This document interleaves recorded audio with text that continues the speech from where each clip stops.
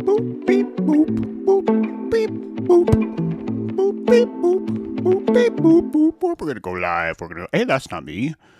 Who are that? This is not Max Egan. Some of you have been like, dude, Max Egan is a clone. And he is. But I didn't know that until we saw this photograph. So now you know, right? Now you know. Welcome to the show. My name is James True, and I'm not muted. I'm almost positive that is the case. And it is good to be here. Happy Friday. It's a wonderful day. Feeling the loveliness of it all. Some deer are eating some apples as I talk outside this morning. Yeah, and all that stuff. Sound good. Thank you, Noam. All right. Let's do some shows. So, oh, man. Oh, I should show you my face. Oh, man. Wow. What a week. What a beautiful week in the dojo. I got to be honest. I really thought I closed the dojo. And it turned out the entire time that never happened. Turned out the dojo is almost like a wandering hot dog cart, and it's attached to me. And wherever I go, the dojo goes with me. And yeah. So I released a new course on Wednesday I think you should check out. It's called Principles of Dojo. There's a link. And if I had anyway, there's like this ghostwriter person that I would say, and if so-and-so would put a link, that's not going to happen. But yeah, there's like a Podium. If you go to Podium, just look it up. You'll figure it out. But we started to cover that's right, wandering hot dogs. We started to cover the principles of dojo, and they've never been more appropriate than they are now. And yeah, so you could take that course and learn along with me, right? Learn along with me. But today we are talking about Nazi clone triplets and not Max Egan. Today we are talking about this, and I speak a little bit about the oracle mythology, where it's always showcasing you the truth is repeating itself over and over again, and just the irony of just the irony of how the same themes end up hiding behind the same anti quest for those themes. You know what? I'll just shut up and just get into it, because I don't think I make any sense yet on this. But yeah, Nazi clones hey, where's my picture? Oh, why did my picture go away? There's no picture. I hit reload. You can put a picture there. You can put a picture there. You gonna let everybody see a little picture there? You're not. Like that. There we go. Yeah. Let's try this again. In 1879, a pavilion for the insane, the first and of its kind in America, an approach considered revolutionary at the time, was erected within the grounds of Bellevue Hospital in New York.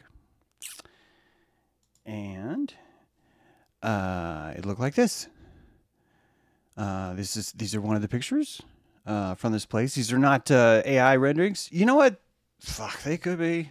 Jeez, man. Right? Between you and me, right? How do you know? Right? How do you know?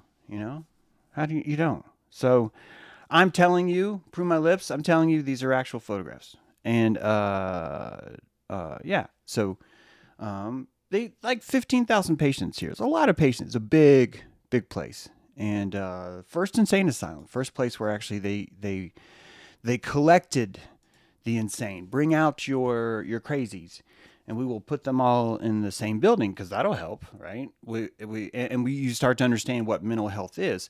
Mental health is the application of health for you, the society. Do you understand? So the Witchfinder General, this has been a role we've had for a while now, right? The Witchfinder General goes out and finds the things that are causing mental health problems in the community. I want you to follow very closely what this definition means, because the definition is not this guy's crazy. The definition is, this village, our mental health would improve if you put this guy in a box. That's really the better definition of mental health. I'm not even saying it's wrong. I just want you to know how it got here and that it's actually stayed. That same definition has been here the whole time. We just pretend that it's like, oh, we will go help that other. You're not helping the person that you're putting in the box, right? The straitjacket, just because it's white, doesn't mean it's a good guy, right? Right? Some of you are still falling for the whole, hey, let's put a white hat on this. We'll put a white hat on this person. And then they'll come in the village and they'll say, hi-oh, silver. And everyone will just be like, yeah, this is a good guy. Oh, and there's Black Bart over there. There's clearly the bad guy, right? But when you're low calorie, this is all it takes, right? Bellevue's story can also be told through a remarkable run of medical milestones. It had the first nursing school, right? It had the first department of forensics and pediatrics. It had the first maternity ward. And it was also on the cutting edge of circumcision.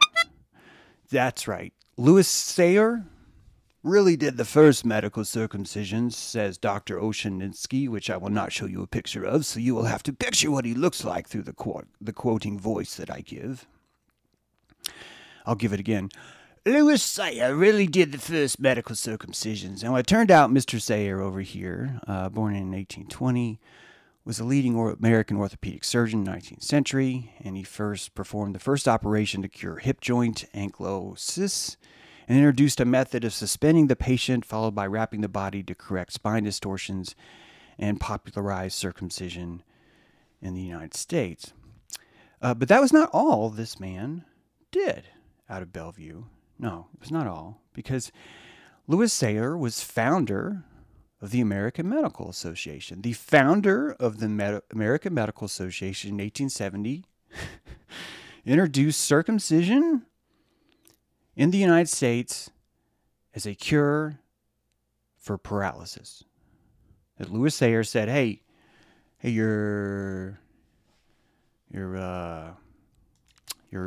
over there? Yes, doctor, yes. He's having trouble walking, right? Yes, doctor, yes. We're going to need to mutilate the end of his penis. Oh, okay. Like that. This is the leading medical. This is Bellevue Hospital. This is the largest, most cutting edge, you get it. And circumcision is like rampant through this place because it is something. Most medicine is something. You know in the sketches, right? In like Pigs in Space. Actually, it's the Miss Piggy does usually the operating room, right? There's like an operating room, and Miss Piggy's there, and then the doctor's there, and there's a narrator, and you always hear do something, do something. Do something. And that literally is the medicine. Look, I doesn't matter what you do. It doesn't matter how you do it. It doesn't matter if it works. Just do something. And most of medicine really is just something. And typically the most popular something that seems to project enough torque tends to be what we call medicine. That tends to be what ends up owning it. So not only was Louis Sayre convinced that if he was to mutilate the end of a penis, it would cure paralysis, and by the way, it didn't work. I'm sorry, spoiler alert. It turns out if you mutilate a young boy's penis, their paralysis doesn't go away. But this dude was ahead of Bellevue Hospital. He's the founder of the Medical Association, so clearly he knows what he's doing. And really, who are you and I as laymen, right? What are we, Google doctors now, right? We have no business even getting into this. Now, that hip joint operation I told you about, right? The brilliant, half the people died from that. And it turns out this was not a good idea at all. So circumcision, kind of missed on that one. The hip surgery kind of missed on that one. Now, the picture you're looking at, I'm purporting is a real picture. This is Louis Sayre himself, founder of the American Medical Association. And the patient that you see suspended from a tripod without a shirt has tuberculosis, And Sayer is convinced that by hanging her from a tripod, taking her shirt off, and wrapping her body in plaster of Paris with his hands, after mutilating probably her son's penis, right, that this is going to cure her tuberculosis. And this guy founded the American Medical Association. Let's take ourselves back to the first circumcision. And I want you to imagine that the very first time a circumcision happened, the very first thing that the mohel, the person who does the circumcision, would probably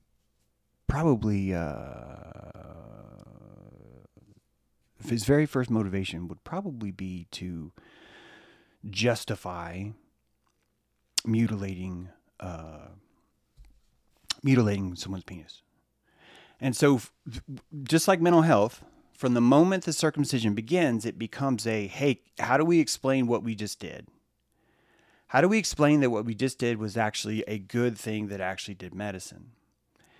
And when you look at the case of Bellevue Hospital and how circumcision it was a Hail Mary for anything at all. And I want you to understand that method is core epigenetic shame. Do you follow me? It's core epigenetic shame trying to resolve itself. That we as practitioners, all of us are doctors, all of us are medicine practitioners, and we try to give medicine to people. And sometimes they fall over fucking dead. Sometimes we mutilate their penis. Like, oh shit, I didn't see that happening, right? Sometimes we do things we didn't mean to do. And in the process of doing that, you understand what medicine really is. Medicine is really an asynchronous connection between the patient and the doctor. The doctor is looking for the promise that what he does is helpful. If you think about the essence of the Hippocratic Oath, which, by the way, doctors don't even read that shit, but if you look at the theoretical applications of what the Hippocratic Oath is saying, it's really an ode to, I will never hurt anyone. The Hippocratic Oath really says, go out there and mutilate, and here's the oath that as long as you say before you mutilate, you're not actually hurting anyone. And so you recite the Hippocratic Oath to basically absolve yourself, right? It's an absolution. This exact same oath, by the way, took place in Crusades. I'm so noble, I will go shove this lance into someone's belly and then rape their wife and steal their hogs, right? And as long as you say the oath first, right? It's really, if you look at the Hippocratic Oath, it's really the same as that white sheet that has a hole in it, right? It's like, hey, you can do whatever you want as long as you use a white sheet and there's a hole in it. Some of you people know what I mean, and I'll just leave it at that. This medicine is just as much about the industry that's dispensing the medicine wanting to verify itself as it is about the patient seeking help. In fact, I think it's much more about the medicine trying to verify itself. And truly, that's just the difference between, don't tell me, Lapicius, oh gosh. Oh, I bet Twilight Mist knows. Not Caduceus, but Lipidus. Oh man, give me a second. Single Caduceus. God, if I had $1 every time I looked this up, I'd have like, I don't know, $4. Yeah, the one staff. Yeah, Asclepius, right? Asclepius. That's what I'm trying to. Maybe you guys don't. Maybe not everyone knows about this. Maybe I should show this for a sec. Yeah, let me just show this for a sec. I want you guys to see this second. Okay, copy image, and let's go over here. Lewis is like, hey, baby, I'm going to wrap you in plaster Paris, make you feel better. She's like, are you sure this is going to work? He's like, yeah. Look, I'm going to need to take some photographs of this. And she's like, well, why do you need photographs? Like, it's for the medical journal. It's really important we find a medical journal. Yeah, so anyone ever see Cannonball Run, where that doctor, right, the doctor that has the syringe, right, he's in the back seat the whole time, and he's just like, yeah, right, and stuff like that. It's kind of like that. That guy was a really good actor. Like, he really freaking nailed that role. Seriously, hats off to that guy. Okay, so I can probably show you this now. Sorry. Oh, you were looking at it the whole time. Look at that. Look at that. You were watching me work behind the scenes here at James True Live. This, right, the rod of Asclepius is a one-sided snake, right? This is Moses, right? Moses would, if you read my latest book, there's a beautiful story about Jesus is in the temple at Luxor, and as he's there, he's watching the magic of all these people gathered. Because keep in mind, right, the Luxor temple has an outer court. There's an outer church. You've heard the words, right? Like, the dudes with the nose, it's the outer church, right? That actually was in Egypt, and the outer court, the outer church of that was where the piranha, the living hyena market of belief was, right? Any kind of meta magic, think about it, magic medicine, that faith-based magic medicine thing was convolving in a hot cauldron, right? Outside. And when you got into Luxor, you got off your barge, you walked through the rams, right? The colonnade of rams. You enter the temple of Amun Ra. You set forth your intentions. You set your right foot first before you enter the pylon. You've entered the first portal. Egypt is all about portals. That's why they have all these false doors, right? Because they're not false. You and I call them false. You do realize, I remind you, that when the Pharaoh closes his eyes, what he sees in the burn, the afterburn, is what he thinks reality is. And so when you look at how these temples work, the portals are crucial when it comes to this. I'm getting way off track here, but this rod of Asclepius is the staff of Moses, and that staff of Moses, I believe, came from this outer court. And Jesus was there. He was there in the outer court. And this medicine man, this dirty medicine man named Moses, had developed a cure, and he was bringing his medicine into the temple. And I think the book does it better justice, but the idea is that by wrapping the spectacle of a poisonous snake tied and wrapped around a staff and brought into the main temple. And if you can picture that snake with a rattle, right, a rattlesnake. If you picture the true meaning of Quetzalcoatl, the plumed serpent, you have this horned serpent, this medicine symbol. And this priest Moses has this really long stalk of, maybe it's bamboo, it's a super long pole, and attached to that pole, at the very, very tip of it, is this snake. And he raises that staff up in the middle of the temple at exactly the right center point, because he knows that the rattle of that snake, it's a 7-chambered rattle, right? We've gone over this rattlesnake. This is brilliant how this rattle works of keratin. And this 7-chambered keratin sets itself off, and that the resonance from that snake echoes through the temple, and that temple starts to shake, and the dust itself from on top of those columns starts to fall. And Jesus is watching this whole thing, and he understands for the very first time what medicine really is, what magic really is. And Jesus, the necromancer, was born. He was born in this lesson that took place in this outer court. And when you think about what that Moses character was doing, he was bringing dilation into the room. He was walking dilation right through the center of the oldest temple in the world and saying, I have it, I have it. And it worked. People found this medicine to be powerful because of how salacious it was. Remember, we've talked about John the Baptist, right? And that this idea that someone was gently laying you down in the water, and the Sadducees and the Pharisees were just hanging out in lawn chairs going, oh, this is fascinating. He's gently touching that person's forehead with drops of water. Wow, this must be a huge ritual. We should write this down. That's not what the fuck happened. Why would that get written down? No, this is salacious spectacum. This is the rod of Asclepius. And that medicine is the potency of the salacious belief that it elicits in you. And so when you go down to the waters and John the Baptist, him and his disciples hold you under. And Jesus saw that too, didn't he?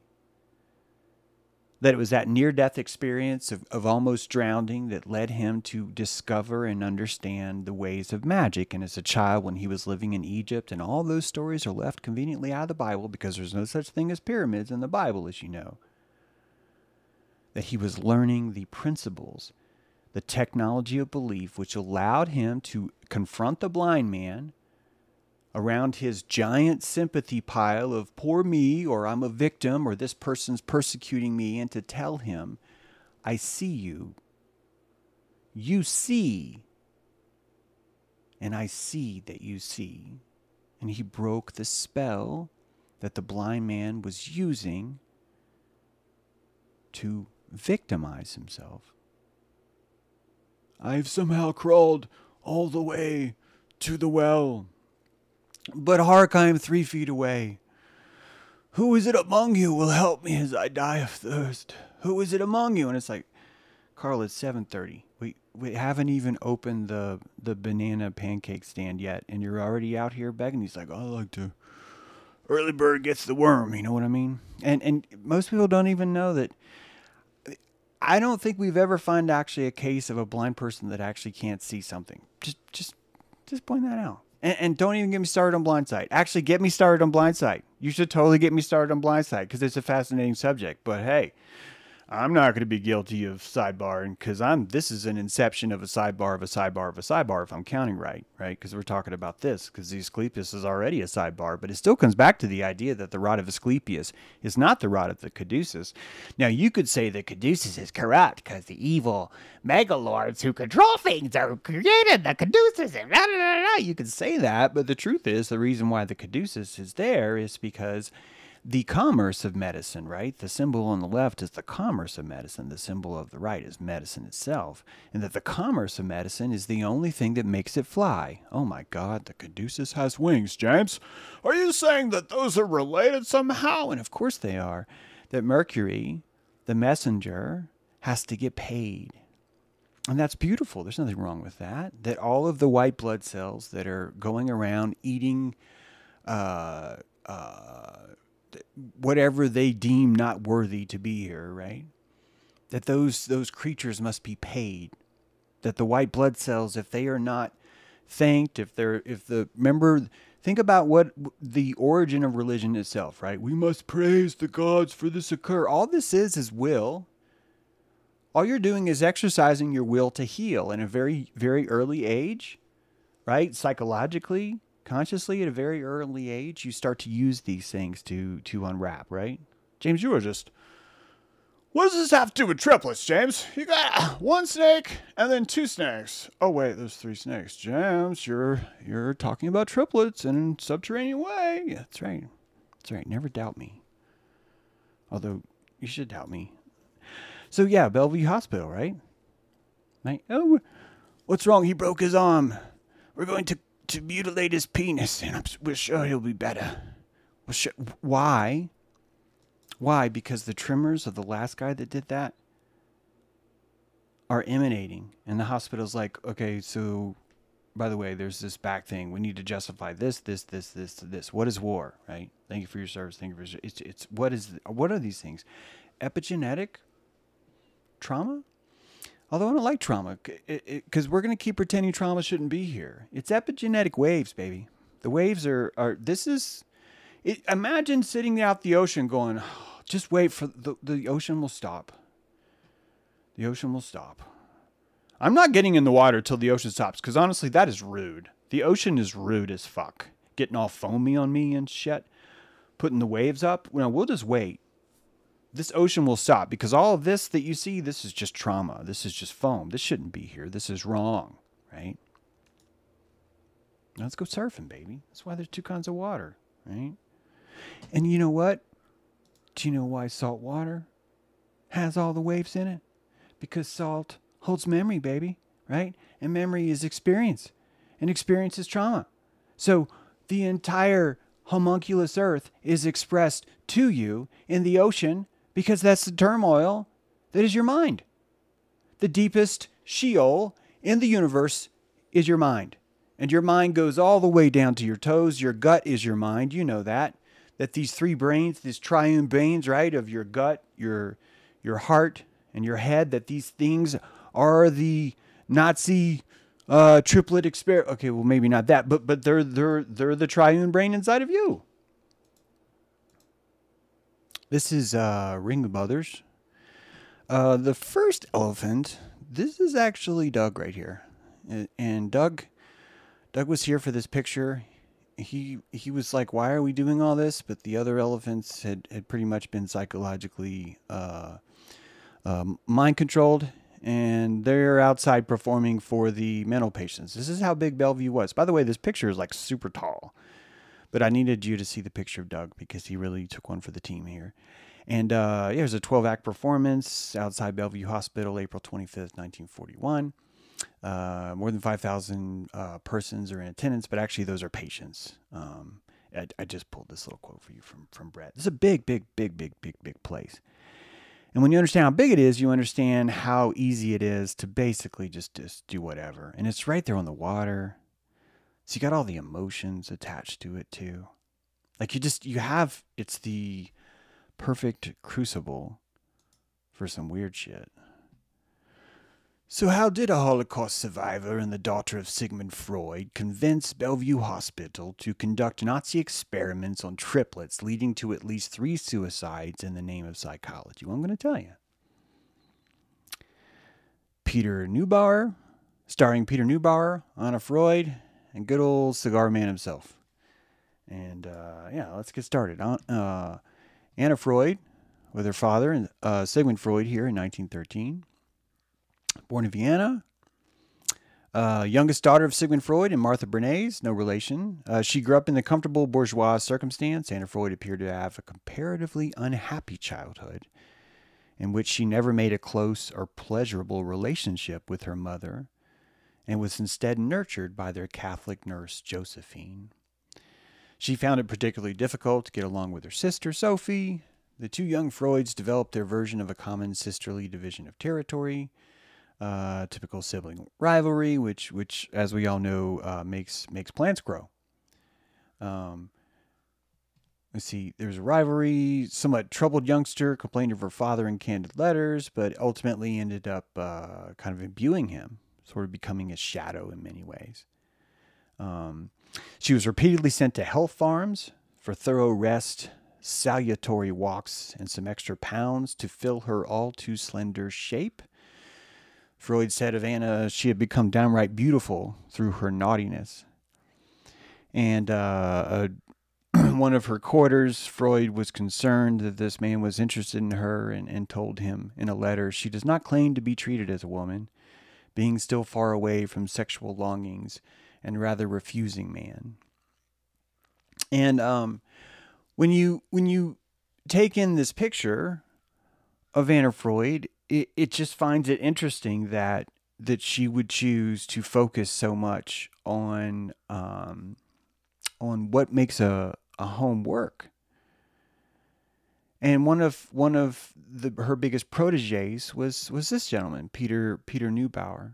Now, she ran a clinic I think it was in Germany. I'm sorry, it was in London. And Peter was following her work. And Peter's first paper was the one-parent child and his Oedipal development. And Peter believed that a father's absence could just jeopardize child development as seriously as maternal deprivation. Worked closely with, here it is, the Hampstead Clinic in London. But Neubauer was actually hooked in with Yale. So you've got Yale and London, each wanting to prove Freudian concepts. And I want to stress to you that they're wanting to prove that. It's not that they're seeking out, here's the theory, can I make this stick? Right? Like can I make this actually stick? And I do that too. We all have theories about things, then we start to test them. We honestly we probably don't spend nearly enough time anti-testing them, right? And this is really the essence of how medicine works. And nothing really shows itself better than when Peter and Anna both decided that the way to prove their thoughts was to carry on the Nazi experiments where they would incorporate twins and triplets into their psychological experiments. And this is not in Nazi Germany. This is in New York. And I hope that you can realize how helpful it is for New York to have now, they didn't have this when this was happening, to have a Nazi Germany. That all of us in America having the concept of Nazi Germany makes us squeaky clean. That we rely on the magic of, oh, well, they're Nazis to make us feel better, right? It's a salve we apply, and it allows us to treat and do pretty much anyone harm. If you saw Principles of Dojo, you really know this. We really covered this idea that nothing is broken, that the idea of the world being broken is simply an excuse that Zionism, for example, will use, to crusade, to burn a witch, to mutilate a child's penis, right? That the boy's paralyzed, I'll fix it, pull his dick out. That's how bad someone wants to succeed at being a doctor, especially in New York. And when you're in charge of such a large hospital, this becomes a requirement. This is doping. Do you understand? You're looking at doping in the psychological world. Right? Like Lance Armstrong. At the conclusion of his study in 1980, Neubauer reportedly feared that public opinion would be against his studies. It's like, well, I think the public's going to probably be kind of mad. And declined to publish it. And Yale agrees with him and has sealed his studies until October 25th, 2065. Well, James, but what did he actually do? Well, they killed a lot of people. A lot of people died in their care. Maybe I'll say that. How about I say that, right? Because we're not Nazis, right? I mean, come on, it's New York. So we wouldn't, it's not like we gas chambered anyone, right? We just lied and manipulated and kidnapped them and separated them and blah, blah, blah, blah, blah, blah. What are you talking about? Okay, let me tell you. Eddie Galland on the left. David Kelman in the middle. Robert Shafram on the right. These are triplets. Born, I think they're monozygotic triplets, so they're, same genes when they're born. That's why they look so similar. And Peter and Anna decided the best way for us to really study how important a good family is to mutilate one of them. And so they working through the under the cover of an adoption agency, they told the adoptive mother that it's impossible for them to place twins and triplets, and that they would have to be separated because it's just how the system works and there's nothing else they could do. And actually the exact opposite's true. And so they purposely placed Eddie Galland in a blue-collar family. They placed David Kelman in a middle-class family, and they placed Robert Shafran in an affluent family. And, I realize these people have separate last names, but they're the same. They were the same code. They were. If you watched the last episode when we were talking more about this, you already know that all the people that are saying genes don't change, and if you find something genetic like autism, then it's free pass. You can do it, and that's not true. That identical twins, that their genes will change as much as 80% as they grow. So your genes are changing a shitload as you age, becoming rapidly different, and even though they're profoundly different, you still see the similarities here. You still see them. Some people will call it chance, but you know how the universe works, and it doesn't work that way. It turned out that Eddie started going to a community college, and when he was there, David started going to community college and in New York, and when he was going there, people kept calling him Eddie. Eddie, hey Eddie, and his name wasn't Eddie. And he found Eddie, and they realized, holy shit, we have to be brothers. And they tracked down the adoption agency, which was a Jewish family, Jewish family group, anti-Nazi Jewish family group, and we do twin experiments, right? You get it. It's perfect cover, right? And those records that I told you are redacted in Yale that we're not going to see till 1965. Well, these guys with lawyers were able to figure out that at the very least, at least three of these triplets experiments that they did, one of the triplets died by suicide, and at least three. And it's probably more like 15,000. It's probably more like 5,000 to 15,000 twins. And you and I aren't going to see this until 2065. Why? Because Yale is saying they don't want you to know. Why? Because think about it. Lux et veritas, but only on October 25th, 2065.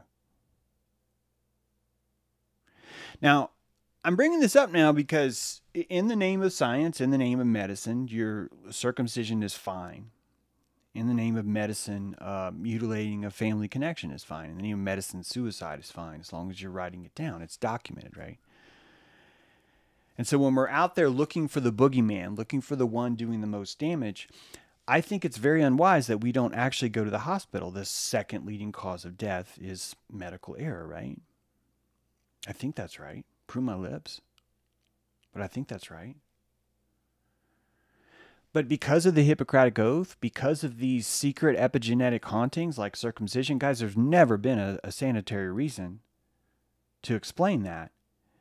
And, hey, I've been up and down the circumcision mountain, right? I've been all over this thing. I've been the condom on the circumcision mountain. I've completely circumvented the... Okay, point is that I've compassionated every side of this. I don't think that my mom is evil for circumcising me. I don't think that society is fucked up for circumcising. I think that we are showcasing an epigenetic trauma, and that epigenetic trauma is giving us a bigger clue than we think. We lose understanding as each civilization collapses. The wisdom consciousness, the hurts it takes to see that world will collapse.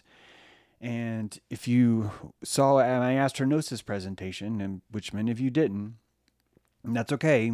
Maybe you'll see it here pretty soon. But I think when you look back far enough, you will actually understand that circumcision was previously an umbilical cord ceremony.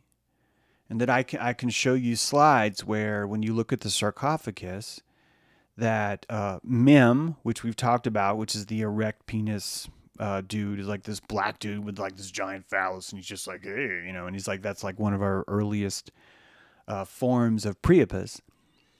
And that this symbol, as you go back further and further in sarcophagus, is that erection ends up rising higher, and it's actually where the belly button is. And that I'm trying to tell you that the different collapses that existed between Egypt, and you have a whole new people, right? A whole new sand flea population. I mean this with eloquence. I really do. I'm trying to say that you have a whole new population that moves into the old furniture, and that they look at the paintings, and when they see that the umbilical cord is cut, that the Eye of Horus, right, the Narmer palette, the very first makeup palette, one of the oldest makeup palettes we've ever found, shows you the pharaoh, and following the pharaoh is his placenta, his royal placenta is being led by a bald boy, oh my God, I'm bald too. But yeah, it's that placenta, that the idea that we are missing our umbilical cord was a big deal in Egypt. It was giving you the idea to have an effervescent, energetic relationship with a piece of you that's missing. I believe this is what the true Aedum is all about, right? The atom, the primal atom before is the hermaphroditic atom. And that each of us are born from that code, from that genetic code, right? Where you're instantiated, but I'm instantiated from a male, which means I'm purposely missing ovaries, and that the missing pieces of those ovaries are part of the very essence of why I'm here. And that, ladies, you're missing a little something, something, right? You're missing the antenna down there, and that missing part that you have is actually part of why you're here. So why are we here to miss a thing? Because we create it in our mind. And when we create these missing parts in our mind, we animize, we learn and train our technology of will and belief to create that which is not there. Whether it's going to be wings on our back, whether it's going to be fashion, whether it's going to be our name, our identity, our property. All of these are systems that are intangible that we've created through the world, and that we would only learn to create these through the world through the traumatic missing piece that comes at our birth. And that the very time you're born, you're actually told this is the ceremony. The Valley of the Kings is the Valley of the Gate of Kings, plural. And that when you go into those tombs that you think are there to hold gold, they're actually held placenta. The umbilical cord turns white, and it's wrapped in a spiral, and that spiral is put in a Coptic jar, and that jar is placed there. And tomb raiders took the jars and sold the jars and said, what is this old gook? And that we are looking at the Egypt of the Egypt of the Egypt, and it's gotten redneckier each time, right? It went from, we went from umbilical cord down to let's cut off our penis, and we're still living through that epigenetic memory of all those things. We're still processing those things. And so even when my mom circumcised me, she's simply saying, learn, my son, there's a piece of you that's missing. This is the essence of Cain and Abel. And a master gardener knows that she must cane if she's going to split a plant and propagate it somewhere else. If she takes a wandering Jew, just hilarious that it's called wandering Jew, but yeah, if she takes a clipping of wandering Jew and she wants to spread it, right? She canes that bitch. She fucking clubs it. She clubs it. She cuts it in half, and she makes both of them suffer, to where that gardener has now proliferated those wandering Jews, and now there are two. That the entire process would have to be painful. The entire process would have to have this tracers that ripple through time. And we still do this damage all in the name of science. And here's the biggie. This guy, Ploppin, gave a talk at Google. Whoops. I'm going to try and get that link to you here. Sorry, excuse me. Pardon me. Excuse me. Didn't mean to show you those. I need to get this link to you. Let me see. I'm not saying you have to watch this, but if you really want to look at the entire truth of nurture versus nature, nature versus nurture, then this, to activate chat, please enable channels here. Uh-oh. You guys still there? Am I still on? It says, huh. Well, it's not letting me paste this. All right, someone just, Tricky Woo just typed parasites. To activate chat, what is it doing that for? Sorry, just give me a sec. No? All right. All right, thanks, no. For some reason, Restream's not letting me chat. Yeah, I can see your chats. Thanks, guys. I can see your chats. It's just not letting me send that link to you. But sorry, but you can type it in if you want, or you can look up Plomin. Yeah, someone will look it up. All of him can be summarized in this slide. This is huge. This is going to hurt a lot of you. A lot of you are out there, you're like, I'm trying so hard. I'm trying to nurture. Man, I'm nurturing my ass off over here, right? And man, there's a reason why Professor Robert Sapolsky says that we are doomed. He doesn't use these words, but he's basically like, we are doomed. There is no such thing as free will. Because this chart is showing you just how brutally ineffective nurture is. Do you see it? And this guy's going against the grain, right? He's actually the one that's saying, hey, maybe circumcision is a bad idea. I mean, he's never talked about circumcision, but I want you to know that he's actually not like trying to prop up the psychological industry. That's what Anna Freud was doing. That's what Neumann were doing. They were like, we will torture triplets. We will cause these suicides because we really want to prove that this theory that we have is true because it makes us feel fucking better. And then this guy is telling you that, look, when you look at these triplets, and when they talk about experiments on triplets, they're looking at like there's a pool of like 10,000, and they're tracing them through. So the early triplet experiments, then twin experiments that were done in Germany, a lot of those were done on people that they didn't even realize there was a difference between the kinds of twins that existed, right? And so if you were genetically looking for a certain specific thing, you would need to make sure that you find a monozygotic twin or whatever. And that a lot of times they would have a large group and study them, but they didn't actually realize that half the twins weren't actually the zygotic ones. This is all new. 1919, we're just learning to discover what a twin even is. And they had crazy ideas. Some of the crazy ideas that they had in Germany is like, yeah, if you cut off that twin's hand, this twin, his hand will start working again or something. And there's certain pieces that you can cut off a twin that'll cause growth in the other. And it was just all, again, just like a circumcision. Well, there has to be a reason why. Well, let's try maybe paralysis. Hey, I like where you're thinking, John. I like this man. Give this man not a star. Those are gold stars are for special. Give this man a bronze. No. Just good job. Yeah. So the truth is even more brutal. We really don't have a chance to really even stop and reflect because we're too busy just moving forward. And if you're in charge of Bellevue Hospital, you are not there to say, yo, we've made some mistakes. That's not going to work. That's not going to work. Your job is not to say we've made some mistakes, right? Yeah. Both my boys are not circumcised and they can be real dicks. Yeah. Man, Heather, I tell you, I'm sorry, this is probably the fourth time I've said this, and I've only have 400 episodes. So maybe I've only said it once every 100 episodes, but I've read some of these older stories of parents trying to just raise their children in like colonial America, and the brutality that they wrote about, that they had to do to break their child, to do his chores, to listen, to do whatever, was just horrendously violent. Like it was just like, holy fuck, you're reading this. He's like, oh, what? He's like, yeah. Then I fucking clubbed him.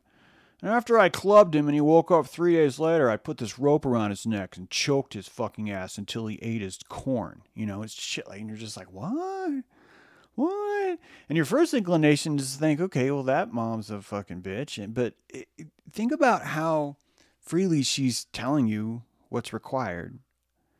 Think about how much you'd have to push against the grain to even get to the place where that would be the norm, where everyone's just over abusive for no reason at all. You really start to picture the human spirit where it's been.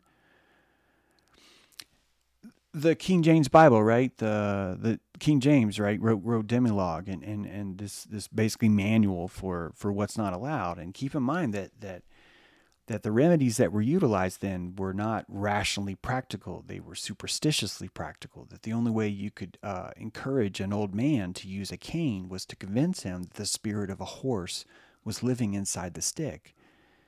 And that's why this cane had a horse head on it. This is in that book. You're seeing the truth that early consciousness wasn't like, oh, take 2 of these and call me in the morning. This will cause swelling to go down. It wasn't that at all. And we're making assumptions that our context that we have is even correct. Because keep in mind, our context is included with a bunch of boobs that are like, oh, you got the sniffles? You got the sniffles? That's no problem. Just plop your penis up here. We'll take care of those sniffles for you, no problem. And do you want to talk about Civil War medicine? Huh? Raise your hand. Raise your hand if you want to hear me talk about Civil War medicine. Because you don't. You don't. That wasn't medicine. It was just like, hey Ron, you bored? Yeah, I'm bored. Let's go saw this guy's leg off. Tell him it'll help him. Oh, I like this. Yeah, we can drink too. Oh my God, this sounds like a day. This sounds like a day. Beats killing people. I'm helping. Look at me, I'm helping, right? Thank you for your service. So the whole thing is just a psychological mess is all. So of course Anna Freud's like right there. Like literally tells you, I have not had a good upbringing.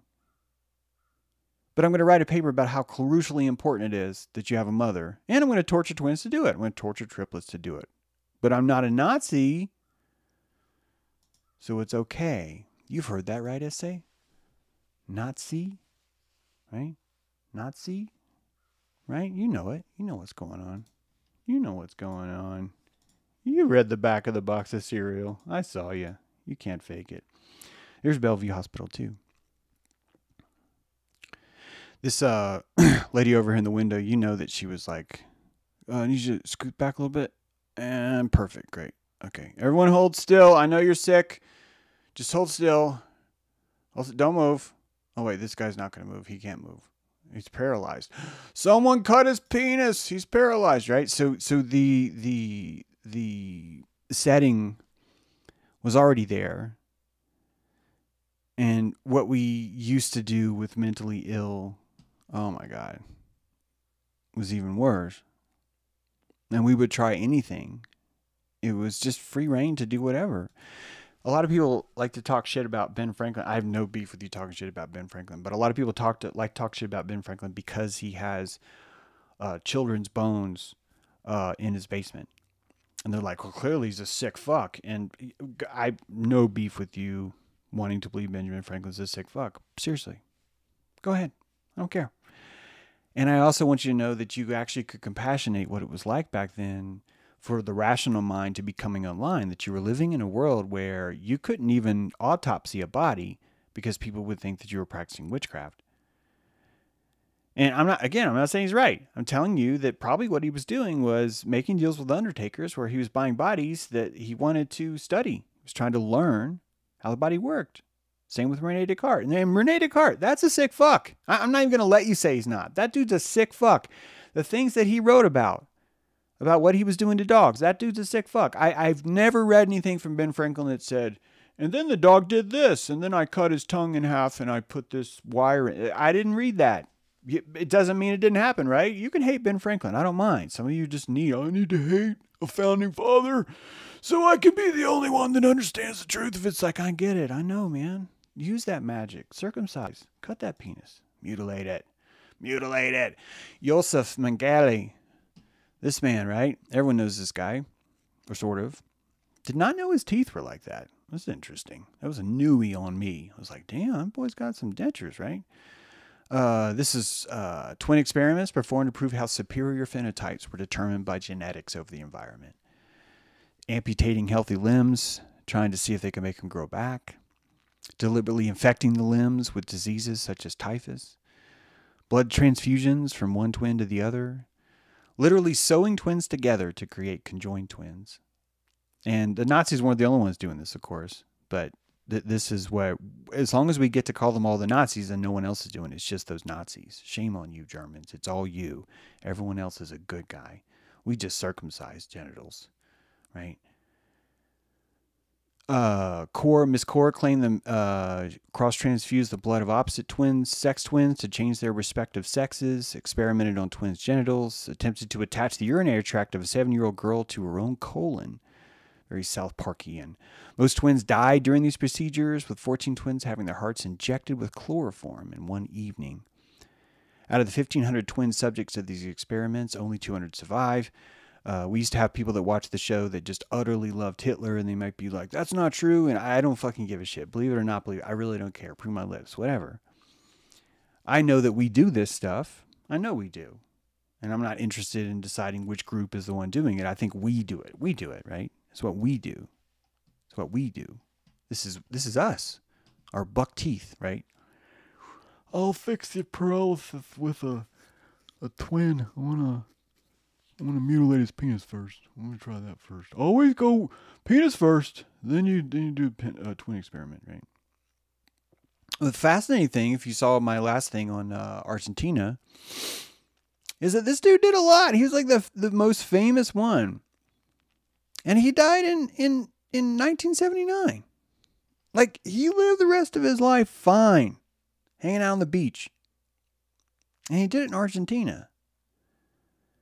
He did it in Argentina, the same place right now where I'm telling you that those horses are cloned and that probably the owner of the clone company himself is a clone too. And how could it not be? How would it not be that way? You have to understand what it's like to be born in there. Before I go to the next slide, I need to point out that it is claimed that Mossad was trying to find this man. And there is nothing more back-ass words than Mossad. And the fact that they claim to be trying to find this man, and he lived a full enough life to where he was able to drown himself while swimming off the coast of Bertogia, proves to you that Mossad had zero interest in finding him. That the entire clown operation of Nazi and Nazi hunter are both intricately interwoven like a caduceus, right? See how I did that? Like a caduceus. The messenger. One is medicine, one is the messenger for that. And if he doesn't have the messenger, then the medicine does not work. It's actually not wrong to say the caduceus. It's practical to understand that in order for this to work, there needs to be an AC, right? Moses' staff, that's DC medicine. Caduceus is AC medicine. See the difference? AC, DC? Back in circumcision. I cut my dick. I'm glad to boot. I want. Gotta break the will. Live to fill. You know. Hey. Yeah, you get it. So Ubermentia. What is this? Well, right, during this entire time, you have Hitler. You really have a state policy of psychologically being told that you were genetically enhanced master race. And because of our own fear of Ubermensch, of our Supermania, of our ability to be Superman, because of that own fear, I believe that we actually are more responsible for the annihilation of the Nazi thoughts than anyone else. It's a very delicate thought, isn't it? But I want you to picture that for the very first time, a nation, not a person, but a nation itself had enacted a policy, maybe not for the first time, but for the first time in a certain era where people saw it, that an instrument of psychology was utilized to encourage Ubermensch, the Superman, to encourage the German to stand up, to erect himself. And that the brutal reaction that you see to that erection is directly proportional to how threatening Ubermensch is to the spirit of man. And this is really a crucial point, I think, because it comes to this element of vitriol. Because what did Hitler really do but raise a man's expectations only to punish him for growing? That the very first thing that Hitler did is say sprout, and then burn. It's the caning, right? The caning on a massive scale, and the rest of the world said, we are not ready for Ubermensch. We're not. And we will destroy you. Please, when you hear what I'm saying, I need you to understand, if you don't know, that the Allies probably responsible for like maybe 4 million, maybe 5 million unnecessary deaths, like after the Germans had even like surrendered. That the supply chains that you saw cut down, if you have enough hertz, if you can afford to see the truth of this, you're just looking at a mass eugenics program disguised as a war. And this is not the first time. The Battle of the Georges, if you've been watching this channel, you've actually seen, I've shown you proof. I've even shown you the truth of the Battle of Normandy, that tens of thousands of soldiers landed without radios and that their entire radio communication was thwarted to 19 people in one company, and that company was a warfare deception company that was broadcasting messages as if they were coming from the enemy in order to elicit a war. You know the Christmas story, right? Of World War II? It could have been World War I, but I think it was World War II, right? It's like Christmas Eve. And suddenly peace breaks out of the foxholes. You know the story, right? And that for that afternoon, both sides agreed without any Germans without any generals or whatever, no official parlays, that the people on the ground decided themselves, hey, why don't we just not kill each other for Christmas? And they agreed, and they did it. And they started playing soccer. They started exchanging gifts. And the military complex tries to paint this as this is a singular event that occurred that was just a really special thing that just shows deep down, even though we're killing each other, we're all good guys. And that's actually not what happens at all. It turns out that the average person does not really have like a strong desire to go kill another average person. That it requires propaganda, it requires the uniform, it requires the cellophane of the mind control, right? So think of your service, shave your head, all the other stuff. That all those things are required first before you will even consider doing that. What did I tell you about Gettysburg, right? Out of all the rifles that were recovered, thousands of rifles, thousands, they were still loaded. They were still loaded.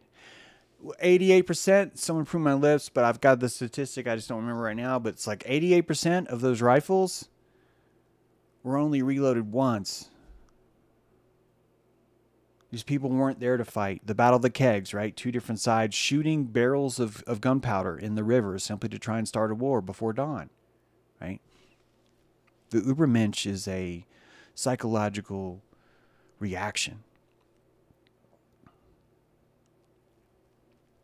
And one of the hardest lessons to learn is this concept.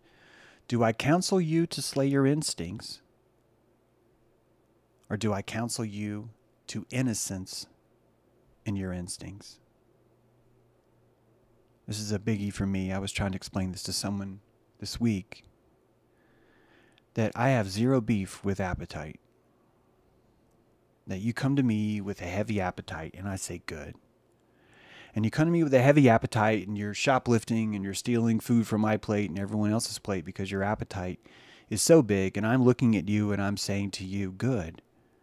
I am not here to destroy your appetite. I'm here to show you your appetite. I'm here to put you in the innocence of your appetite, because when you see what you're doing to fulfill your appetite, you grow. It's the caning that causes that growth. Übermenschia.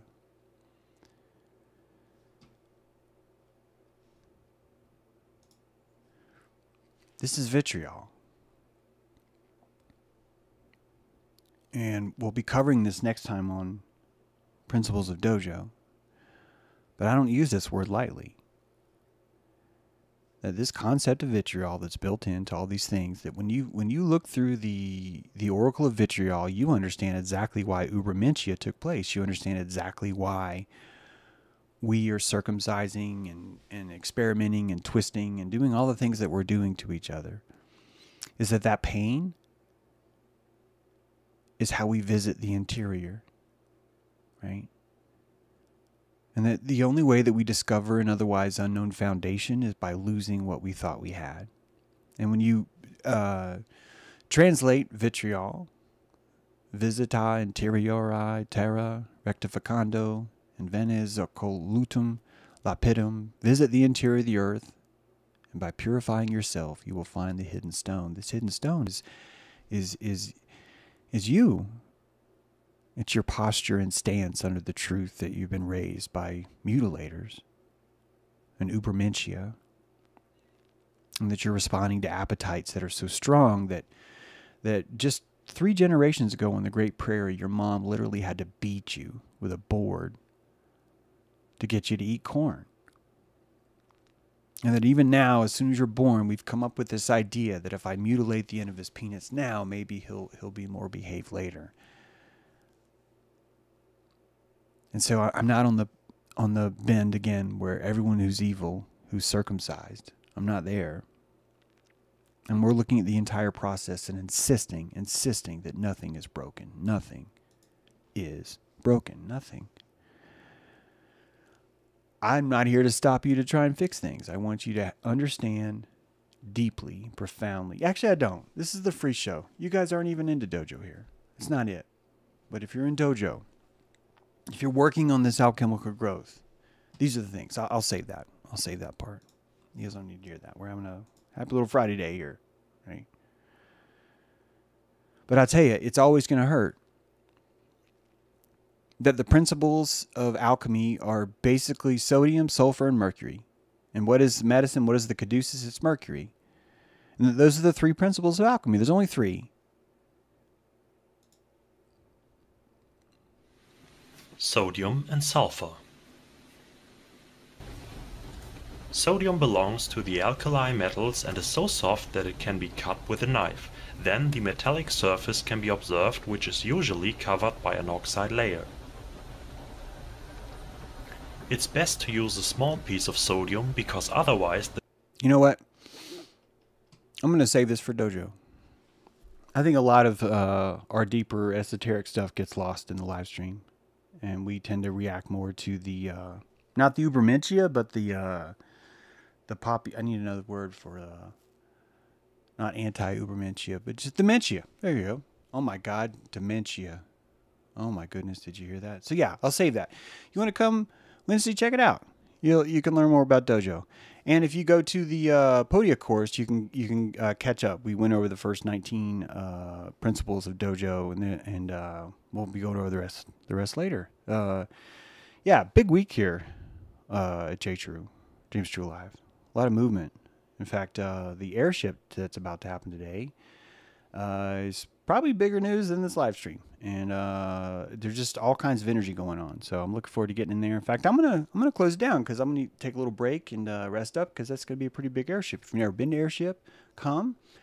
If you need an invite, I think if you put it in the chat, you might need to put your email in there in case no one knows you. But if you put it in the chat, that we have +1s, so someone can send you an invite to that. You could join us today and talk more about stuff like this. You can catch up on those Podia courses. My new book, Arc of Baphomet's out. We got all kinds of things going on, so there's lots to do. One final thing that I wanted to bring up even earlier is you guys know Spirited Away, right? It's that movie Spirited Away, Khalil Gibran, or I can't pronounce his name right now, but not Khalil Gibran, but it's like Gabrilia or something. Spirited Away has this character. It's called No Face. And No Face is a black shadow character with the white mask. And No Face is wandering the streets, absorbing negative emotions. And he absorbs these negative emotions and he carries them. And he carries them and he processes them. And he sits wherever the negative emotions are best found. So he's found at the bus stop in the rain. He's found at the cemetery. He's found at the hospital. He's found in the driveway before the man wants to even walk in his house. There's No Face. And his entire appetite is negativity. And he's the most compassionate thing I've ever seen. He's wandering around, drinking all the negative emotions that he can. It's beautiful. It's beautiful. And me and a friend were realizing that this is the Moon-Eyed people. There's a legend here in Tennessee of the Moon-Eyed people. And the Cherokee drove the Moon-Eyed people out, and these Moon-Eyed people were black nighttime figures. They could only see at night, and that most of them had a lack of melanin, and the Cherokee drove them away because they were evil. And I think that really those were No Faces. The Moon-Eyed people were drinking the negativity of the world. And Cherokee, by driving them out, said we have no room for negativity. And 200 years later, the Cherokee were gone. In fact, not only were they gone, but they were sentenced to a trail of tears. A trail of emotional pilgrimage. Back to their sadness, back to their negativity. The No Face is the archetype of these Moon-eyed people. And they're the most compassionate beings you could ever imagine. The reason why you don't hear them say words is because they don't need words. They are bestowing their witness on you. It's really, really, really beautiful. And it's right here in Tennessee. Right here. Fall Creek Falls, in fact, is a state park there.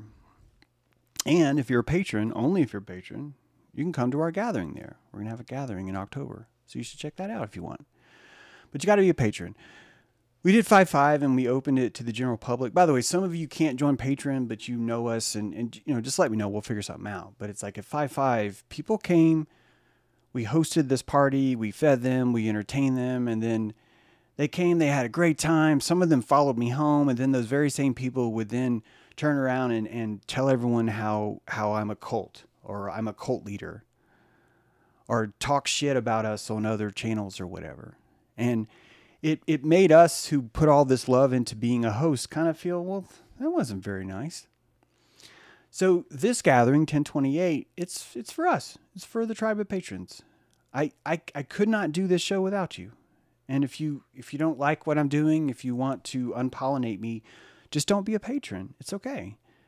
I will take my Kobayashi. I will take my no face mask and I will find another place to go.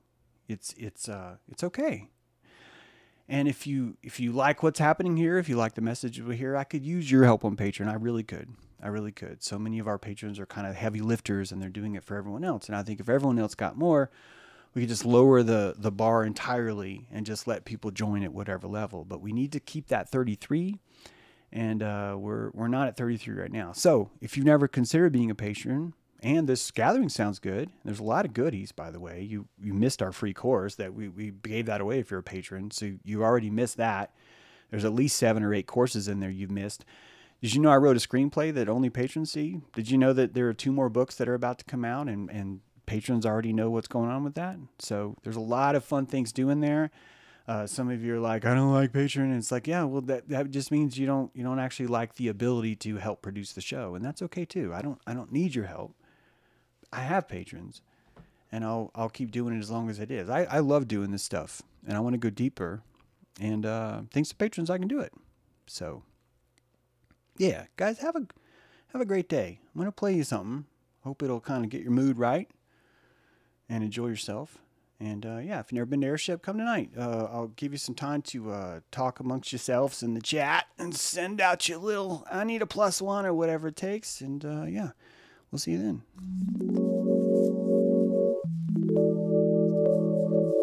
Love you guys. If all of us were this Kobayashi, man. You'll see him at Fall Creek Falls, I promise you. Creature comforts. Peace should come first. If I keep eating sweets like this, too, my teeth ain't gonna work. Used to sleep through love hurts. Deep in slumber. Hard to bring eyesight to see that your needs should come first. Yeah, you is a pretty thing, don't listen, baby. You're only way out. Hard to hear heaven sing, but those petty strings bogging your brain down. Fall in love with everything, everything, exactly as it is. Life feel like one long loop of quotidian. What's that mean? I'm just an idiot. Photoshop an image in the feed, we're the real one. All I ever wanted was some peace and tranquility. All I see is problems and the stars is a million. Mundane is beautiful, singing a silly song. Bitch, I'm the Billy Goat Gruff, and she tread on me with that old fake love. I'm enough, I'm enough, I'm enough, I'm enough. Can't you say that once? Get it in your gut. If you're a small town baby, y'all just trust. Got the gate to the world in your backyard bluff. Find a way to sit still or you won't feel none. Ain't no need for a rush, you can fall in love. While you stand in place, let it fill your lungs. Breathe it all right in, cause you ain't here long, yeah. A simple man is pretty as anything. You should hold on to your peace. Quotidian is pretty as anything. You should hold on to your seat. They ain't got long, but I think that's fine with me.